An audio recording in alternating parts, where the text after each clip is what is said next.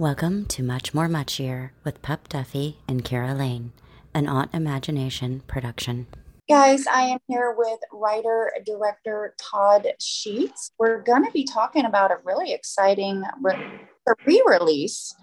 Visual Vengeance is going to be releasing Moonchild on Blu-ray, and it's going to have a digital release as well. Is that right? I believe so. I don't know all the particulars. I do know about the Blu-ray. It's a very big deluxe whole package thing, kind of like a Criterion treatment for B movies. That's exciting. And that's going to be on October 11th. Do you know where people will be able to get it? Is it going to be Amazon?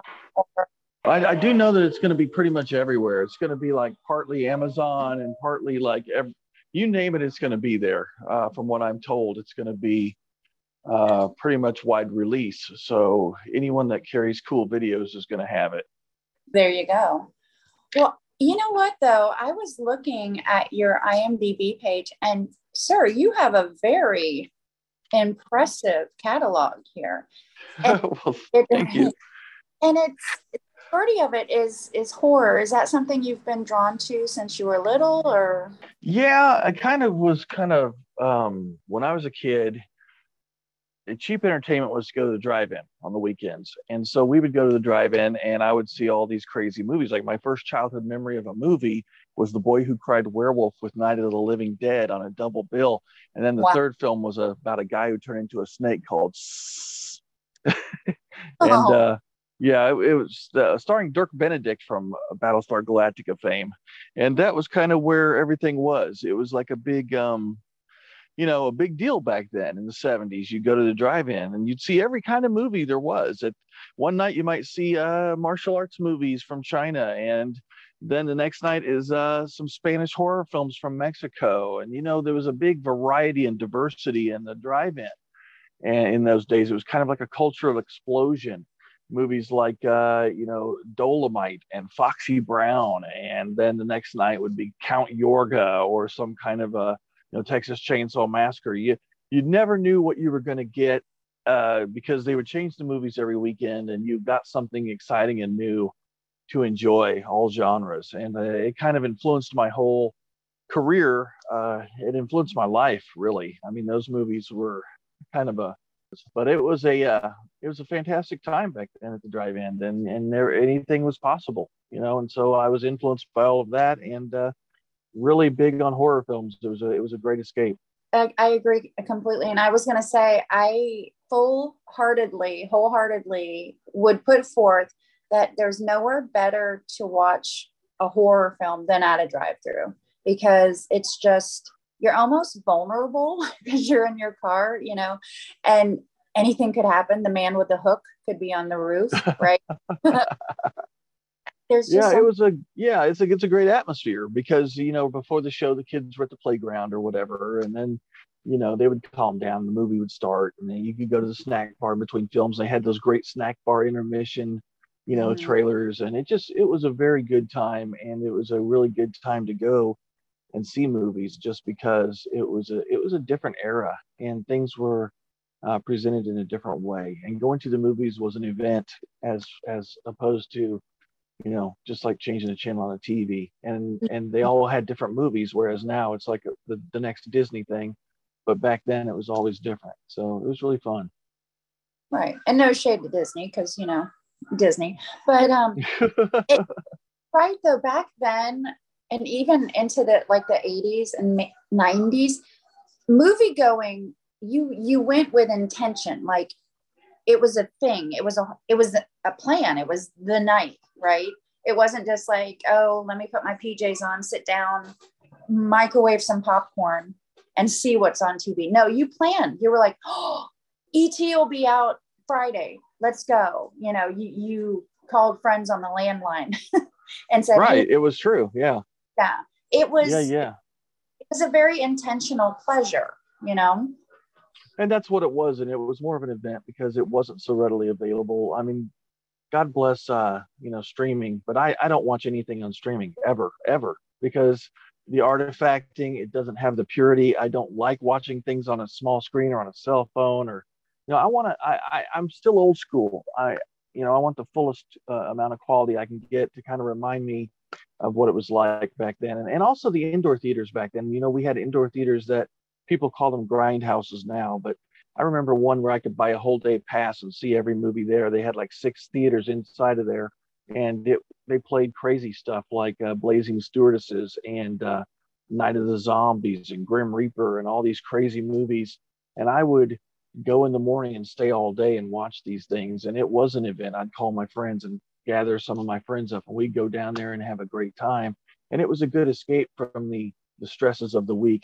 And earlier, when I mentioned Disney, only reason I did that is because like every movie theater now has the same 10 movies playing in multiple theaters. Like you'll have a 24-plex, and they're all basically playing the same 10 movies. And when I say Disney, it's because like the majority of these movies are like nowadays Marvel movies or Disney type movies, or even if they're horror films, they're kind of homogenized to the point they all seem to look the same kind of, and everything's a little different than it was in that era where every movie looked different and had a different style and vibe. And now it almost seems like you have to make a movie to fit into this mold to get in the theater.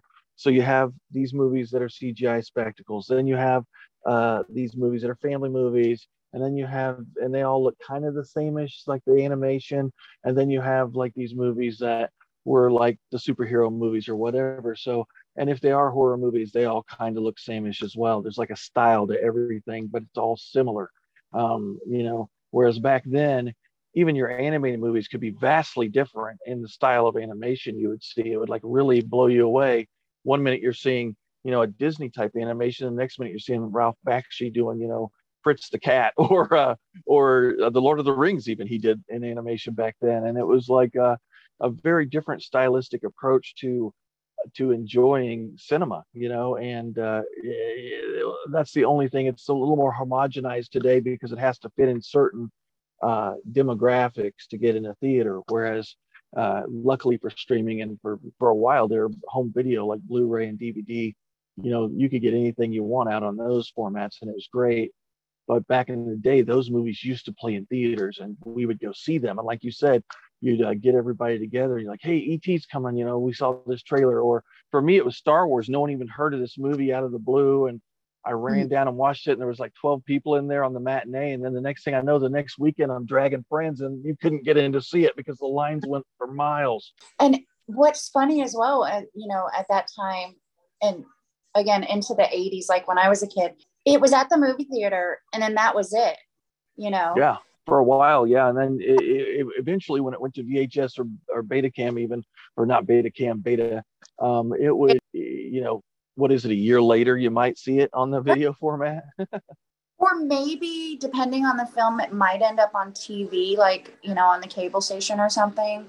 Right. But mention that animator, and I'm sorry, I forgot what his name was, but the one that did The Hobbit. Right. And that type of animation, and like The Last Unicorn, is right. I have such like, it's a kind of a movie PTSD for me, because I think it traumatized me when they're kind of scary, right? I don't think it had a strange edge to it, especially like, you mentioned The Hobbit and the Lord of the Rings one, that they had Golem, and it was dark. I mean, Ralph is a dark animator, and he didn't really make movies so much for kids as for himself. And so it had darkness, and it had light, and it had and you're right, Last Unicorn had moments of intensity, and they don't do that nowadays. But you're absolutely right. They had nightmarish imagery in some of those movies. Very, very true. I think that's why people like you and I grew up to be stronger adults. I think so too.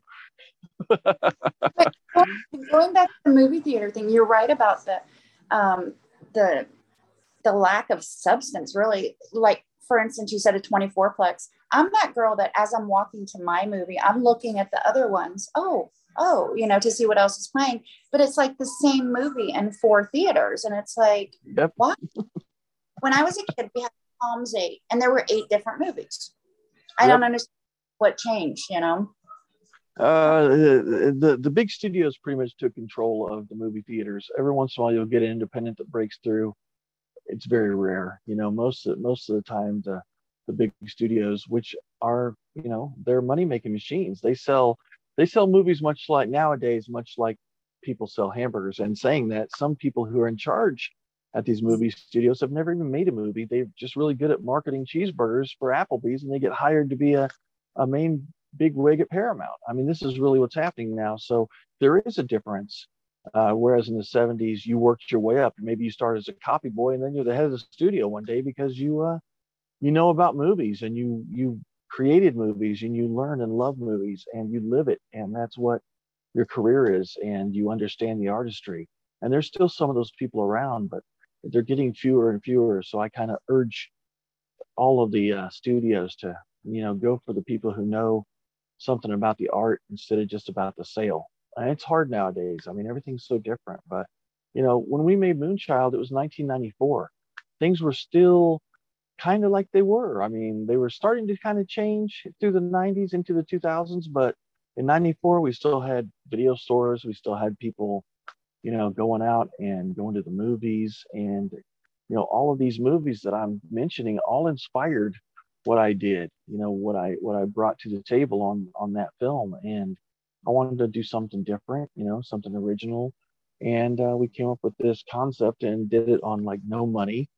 And it has a little bit of horror, a little bit of science fiction, a little bit of fantasy. It was really diverse. It was different. And considering what we shot it on, it's considered kind of a forerunner to things that came after that, as far as like movies that were shot digitally or shot on video or shot on 16 millimeter that were done very cheap, and then transferred over to video so that you could get them in stores and give people something to watch. Because in those days, that was like the Wild West. The video stores became our new multiplex because you could get anything you wanted there. So they needed product. If it was sucked more than going to your Blockbuster or your Hollywood Video and seeing the case, but the movie wasn't behind it. You're like, oh yeah.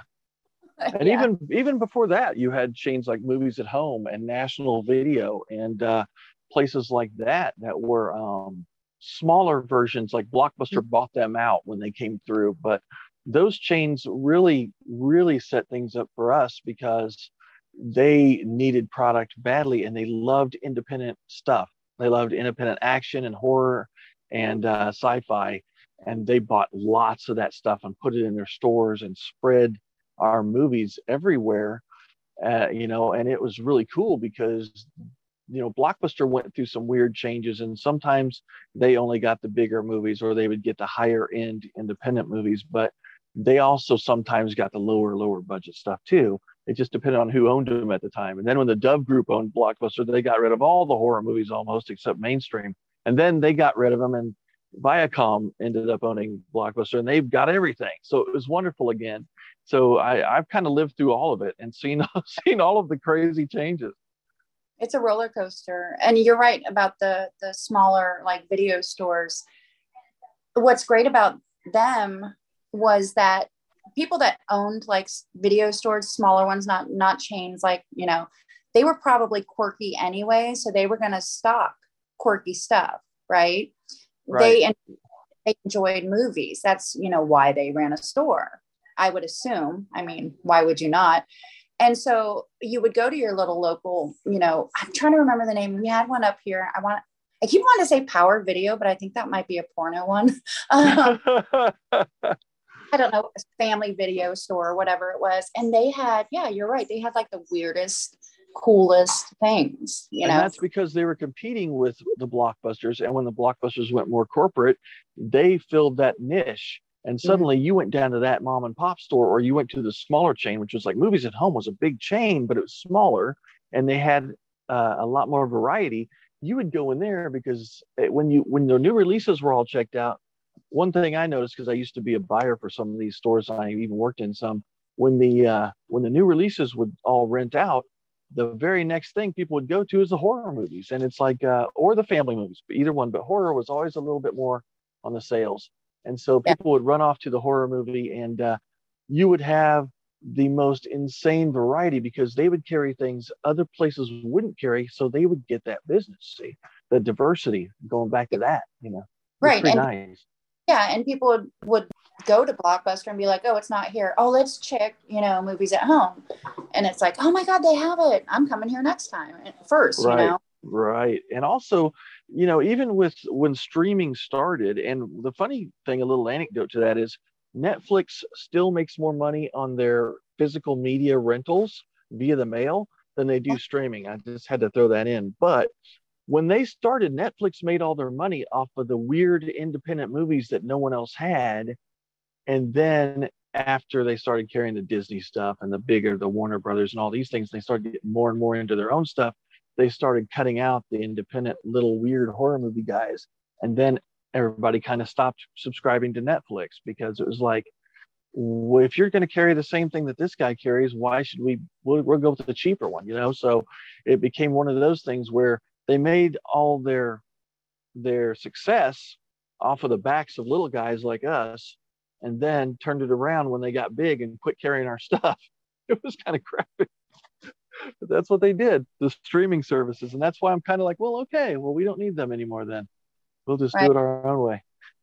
That's why it's so great about this release with Wild Eye, because Visual Vengeance, this is a whole thing. It's for people like us that love movies and love these weird independent movies.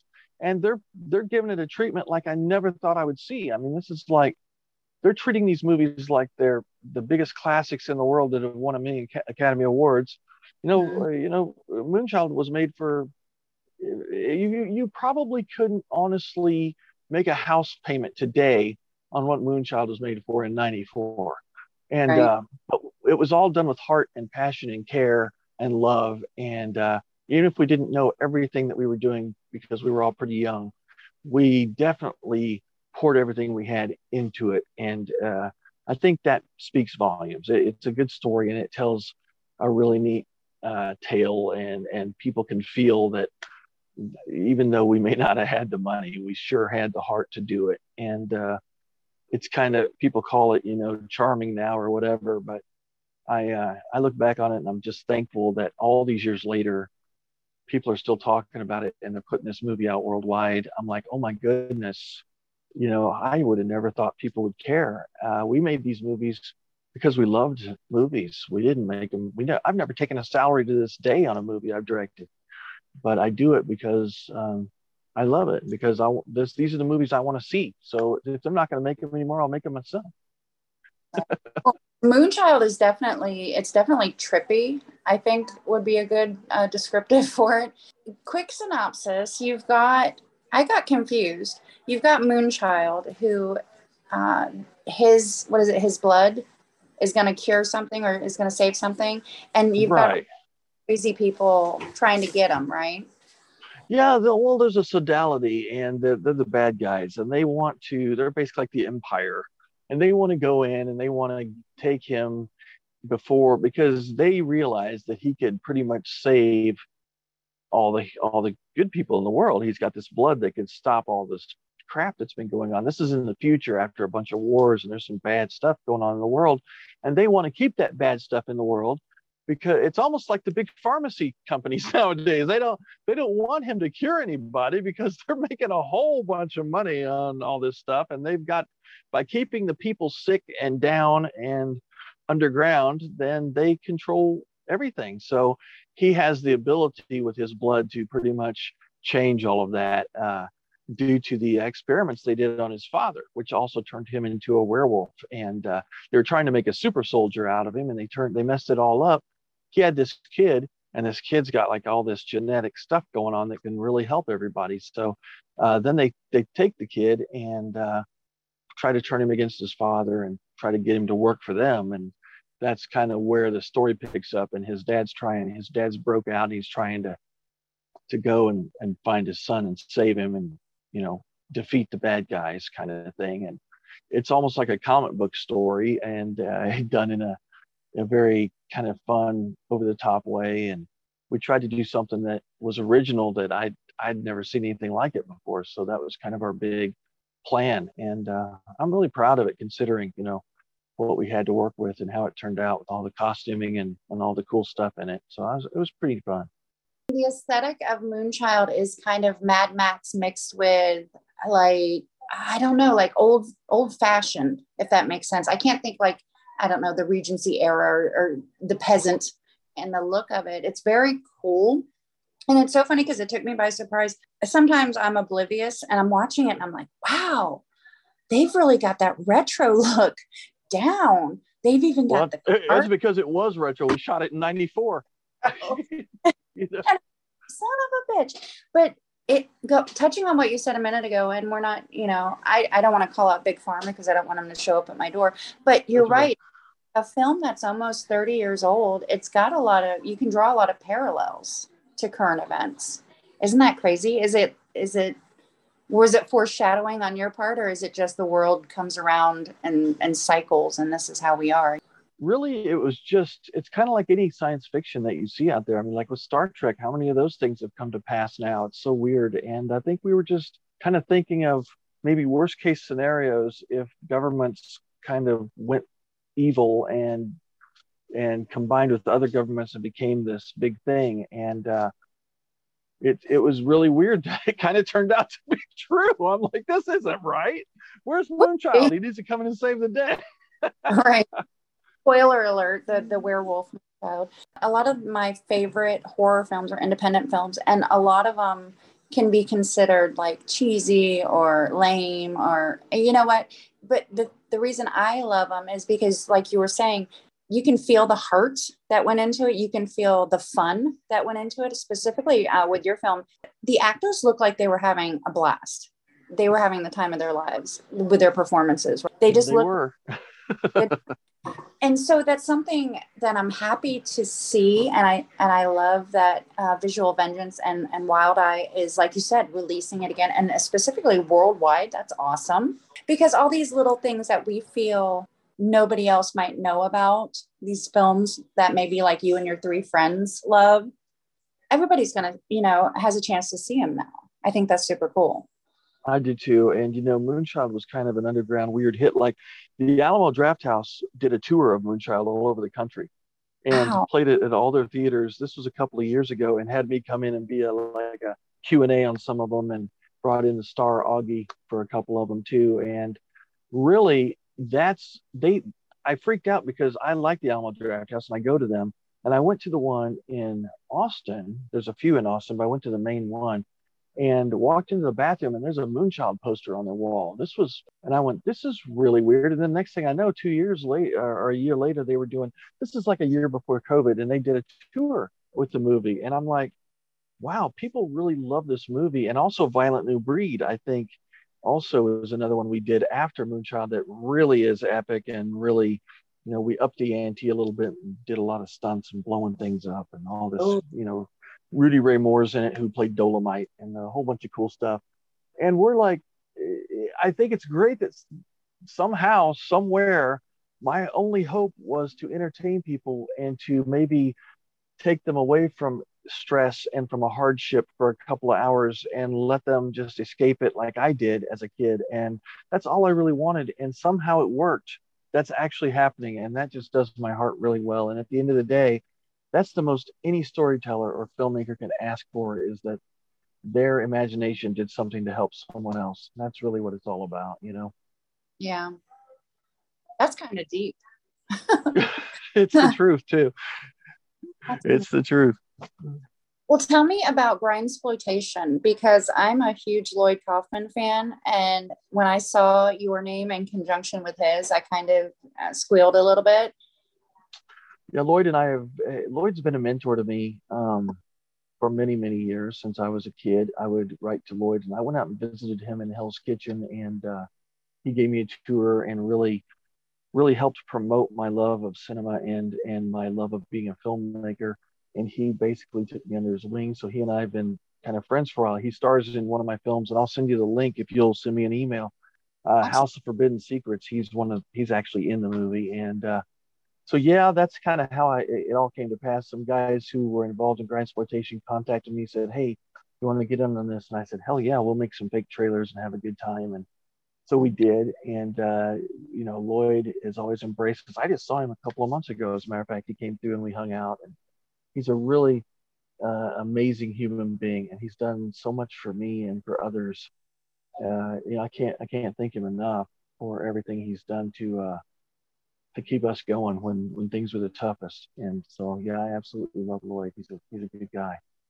Yeah, Uncle Lloyd. Trauma is I'm sending you my email in the chat. Trauma has some of the weirdest but awesome films. I mean, just like gross. and Oh yeah. And I love it. Like Nukem High and The Toxic Avenger and Romeo and Juliet, which is my favorite. But he's freaking amazing. And so many people have said similar to what you said, that he's a great mentor. He's a nice guy. Who did I talk to?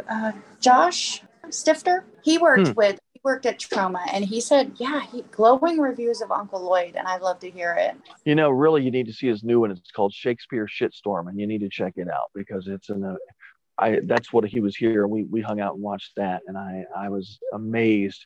Just when you think he can't go any further, he takes it about 10 more notches, and you're like, oh my God, I don't know how you do it, man, but he did it. And it's if you like Romeo and Juliet and you like the old school, like Class of Nukem High and Toxie, those are my favorites too. And I think this one just was right up there with those. It's really going back to that ethic of anything goes and let's blow the top off of everything. And it's a lot of fun, man. It's a lot of fun.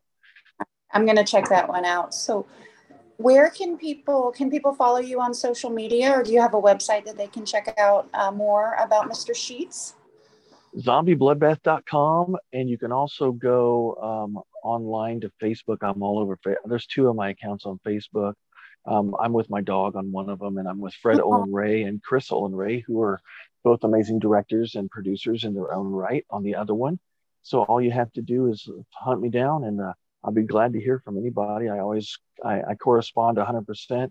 I'm kind of busy sometimes, but I always get back to everybody, and I'm very approachable and very much a part of people who love these movies. I talk to them all. I don't separate myself because I am a fan at heart. And so I understand that, we all got to stick together out there. And I really appreciate you doing this. Thank you for your time. And thank you for taking, if it wasn't for people like you, no one would know a thing about us, about what we're doing out here. And you really are an important part of this whole thing. You guys doing these kind of shows and giving us that love, we need it.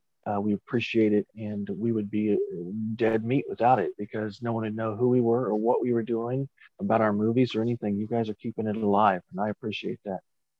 I think it helps that I'm a weirdo. So I love weirdos. It's great. Some of my favorite films are some of probably what people consider like the dumbest films. So I'm absolutely fine with it, and I love talking to you guys because it's almost like I get little snacks when I talk to you guys, and I feel like filled up. So thank you. I appreciate it. So you're very welcome. On Blu-ray and digital release is Moonchild. Check out Wild Eye or Visual Vengeance. You can get it at Amazon, probably any DVD store, and check it out. So I'll send you over some. I'll send you over some cool links too when we're done here, so you can watch some of the other stuff. I think you'll enjoy it. Yes, I will. And as far as other stuff coming out, we did an Amazon Prime TV series recently with my good friend and amazing executive producer and filmmaker Fred Olin Ray. We can't give a whole lot away yet. He hasn't given me the okay.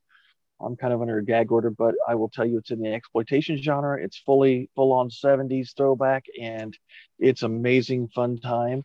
And we have Final Caller out now that came out in August, which is a awesome slasher movie about a serial killer and a radio host. That's old school gore, great times. And we've got another movie that we're doing here soon about werewolves because I love werewolves. So that's kind of what's going on for us right now. And I really do want to thank you again. I'm supposed to go do another interview at 8:00, so I'm probably going to have to jump. But I just really love, I wish I could talk to you longer. We should get back together and do something without this time limit. That's right. We're going to do it. We'll have to have a whole Lloyd Kaufman conversation because there's so many more. All right. Well, thank you so much, Todd, for joining me, and you have a wonderful night. Okay. Thank you so much. Bye. Bye-bye.